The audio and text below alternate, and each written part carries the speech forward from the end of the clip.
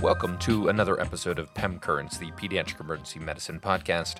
As always, I'm your host, Brad Sobolewski, and today I'm going to be talking about mastoiditis. Why? Well, recently I've actually had a lot of cases come to the ED with kind of bad swimmer's ear external otitis, but the people that sent them to the ED were worried about mastoiditis. So I thought I'd talk about this relatively rare but can't miss diagnosis. So, in this episode, we're going to talk about how we define it, how we diagnose it, when to get imaging, and how to treat it. So, what is mastoiditis? Well, it's a suppurative infection of the mastoid air cells. Mastoid air cells are part of the temporal bone, so it's that bump right behind the ear.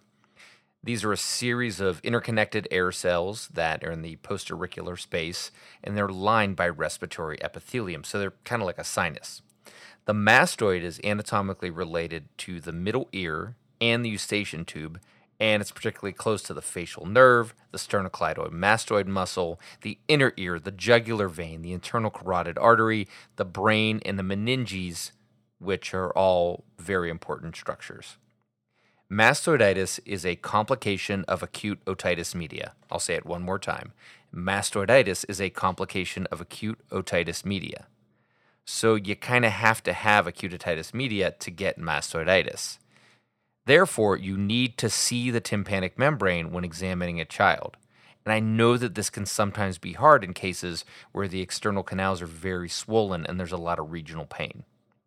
The middle ear itself is contiguous with the mastoid air cells. So in cases of acute otitis media with persistent inflammation, pus accumulates inside the mastoid cavities as well. And so this is what's called acute mastoiditis with periostitis. This is the early form of the disease with the classic signs of postauricular tenderness, erythema, and swelling with protrusion of the auricle. The mastoid itself is made of very thin-walled air cells, these little septae. And as the pressure from purulent fluid rises, these bony walls can be obliterated. Therefore, you get coalescent mastoiditis. This is where the pus can move adjacently and cause a number of complications, and I'll get to those later. Subacute mastoiditis, which is not a focus of this episode but important to mention, is a low-grade, persistent infection in the middle ear and the mastoid with destruction of the bony septae. And this is in kids with persistent OME or recurrent AOM. Chronic mastoiditis is a suppurative infection of the mastoid air cells for months to years. Again, not something that we typically see in the ED, but definitely concerned in primary care settings and with ENT. All right, so the highest incidences in kids under 2, and the risks are headed by those children with recurrent AOM, but I've seen it occur in school-age kids and teenagers as well. The classic features, the things that will show up on your boards: posterior auricular tenderness, swelling, erythema, and fluctuance. Protrusion of the ear, and the swelling also causes loss of the postauricular crease. And otalgia. So it's posterior auricular tenderness, swelling, erythema, and fluctuance, protrusion of the auricle, and ear pain. A systematic review of 65 studies from van der Aardweg showed that there's actually a lot of different symptoms that go along with mastoiditis. So 96% of patients have some degree of lethargy or malaise. They just feel terrible. 82% have an abnormal tympanic membrane examination. Posterior auricular exam is abnormal in 80%. That includes erythema, tenderness, protrusion of the ear. 76% have fever. 71% narrowing of the external auditory canal. 2/3 have ear pain, and half have otorrhea. Up to 80% of the children with mastoiditis had recent AOM. Usually, the tympanic membrane in cases of mastoiditis is also abnormal. You've got bulging, effusion, or even perforation. Sometimes that external auditory canal is really swollen and precedes visualization. So, technically speaking, the absence of acute otitis media, current or recent, within the last 6 months, does not strictly exclude a diagnosis of acute mastoiditis. In practice, most often, kids have concurrent middle ear disease. So there may not be a middle ear effusion if the eustachian tube is patent and the path between the middle ear and the mastoid, which is called the adductus ad antrum, is obstructed. So what about those kids that came to the ED with just bad otitis externa, or somebody was concerned about mastoiditis? Well, They didn't have posterior auricular swelling and tenderness, and the ear itself wasn't pushed forward. So even if you don't see classic AOM, you should see the other signs to make you worry about mastoiditis. Fever itself is actually very nonspecific, but febrile kids with a confirmed diagnosis of mastoiditis may have complications as well, and these kids may need a more invasive surgical intervention. As you'd expect, the most common bacteria that cause mastoiditis include Streptococcus pneumoniae, Streptococcus pyogenes, and Staphylococcus aureus, especially everyone's favorite MRSA. Pseudomonas aeruginosa is not the most common bacteria, but you should think about it in a child with history of recurrent AOM and recent antibiotics. Cultures from the external auditory canal may falsely lead one to think that Pseudomonas is actually the cause, as opposed to from the fluid that was definitely behind the TM. So that's why kids, and this is more into the management section, all need to have a sample fluid from behind their TM obtained.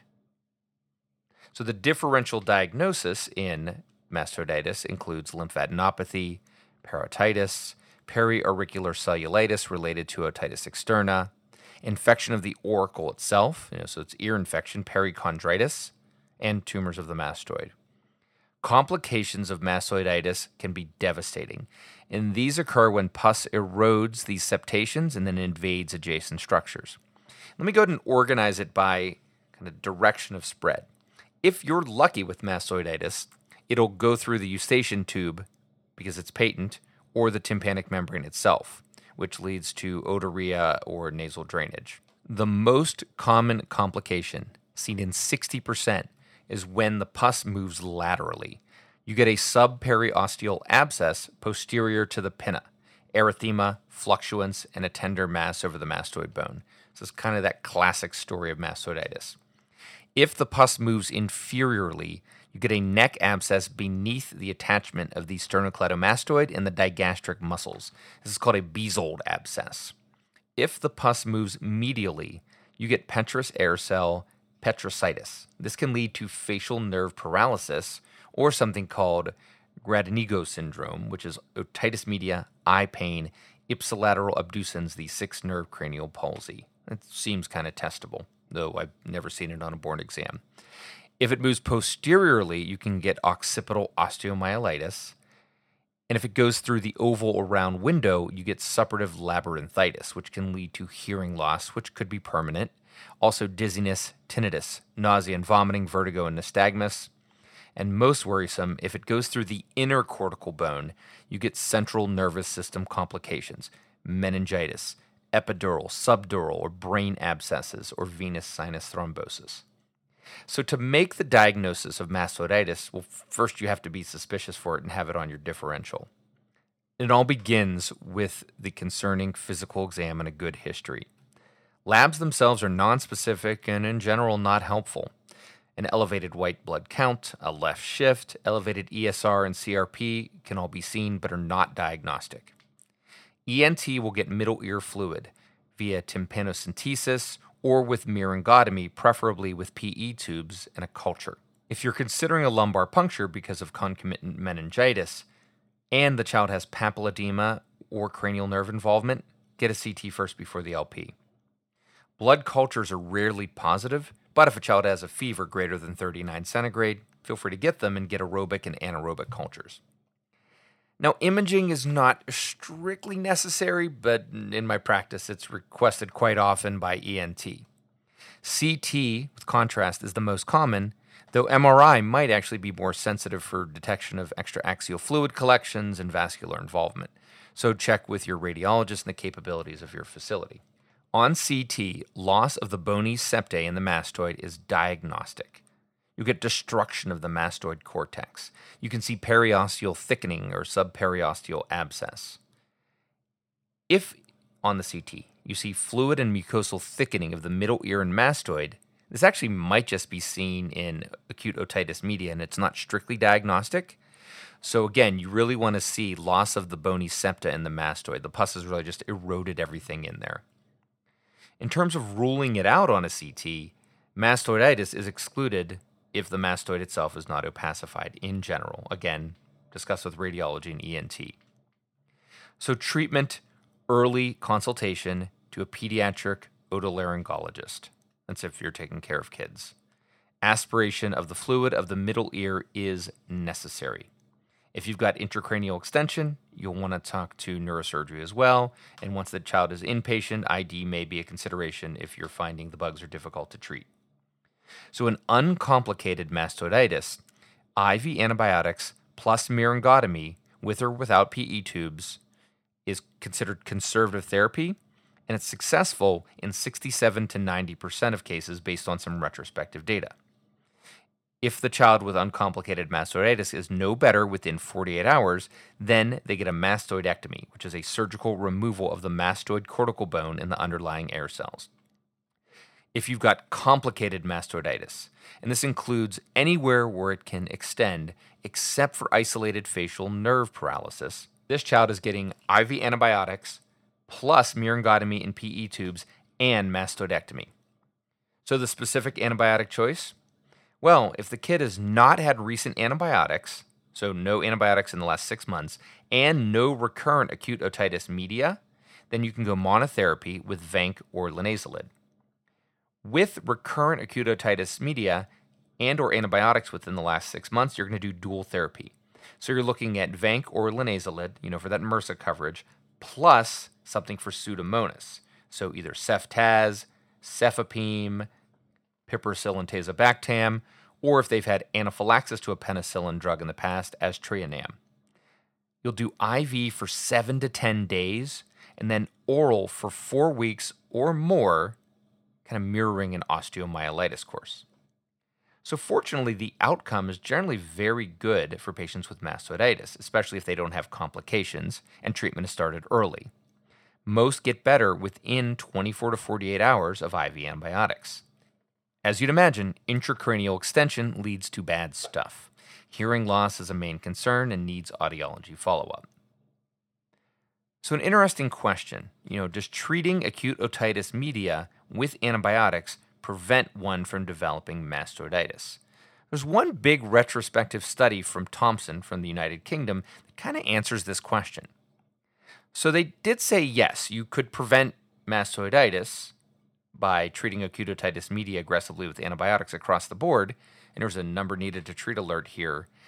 So, the number needed to treat of otitis media episodes with antibiotics to prevent one additional case of mastoiditis is 4,831. Just let that sink in for a second. So if you give no antibiotics for any acute otitis media, you outlaw them, you're going to see an extra 255 cases of mastoiditis in the population. But, at least in this study in the UK, they estimated 740,000 fewer antibiotic prescriptions. So what's the take home here? A lot of otitis doesn't need antibiotics, and just try to be precise with who you're actually treating. Okay, so in summary, the classic features of mastoiditis include posterior auricular tenderness, swelling, erythema, and fluctuance, protrusion of the ear, and otalgia. 80+% of cases have concurrent acute otitis media. CT is incredibly helpful to make diagnosis and identify spread, ask ENT early, and work collaboratively. Treatment is based on recent antibiotics and history of recurrent AOM. If no antibiotics in the last 6 months and no recurrent acute otitis media, monotherapy with Vanc or linezolid. If recent antibiotics or acute otitis media, so in that 6-month period, Vanc or linezolid plus Pseudomonas coverage. Treatment also includes myringotomy, most often with tympanostomy tubes. Mastoidectomy is reserved for patients with non-response within 48 hours or early invasive disease. Overall, the outcomes are good if mastoiditis is uncomplicated and treatment is initiated early. Well, that's all I've got for this episode of PEM Currents, the Pediatric Emergency Medicine podcast. Check out pemblog.com for more great pediatric emergency medicine focused educational content. Follow me on Twitter at PemTweets or check out the Facebook page. And if you have the time, leave a review on your favorite podcast site, on the blog, or drop me a message on Twitter. Until next time, this has been Brad Sobolewski.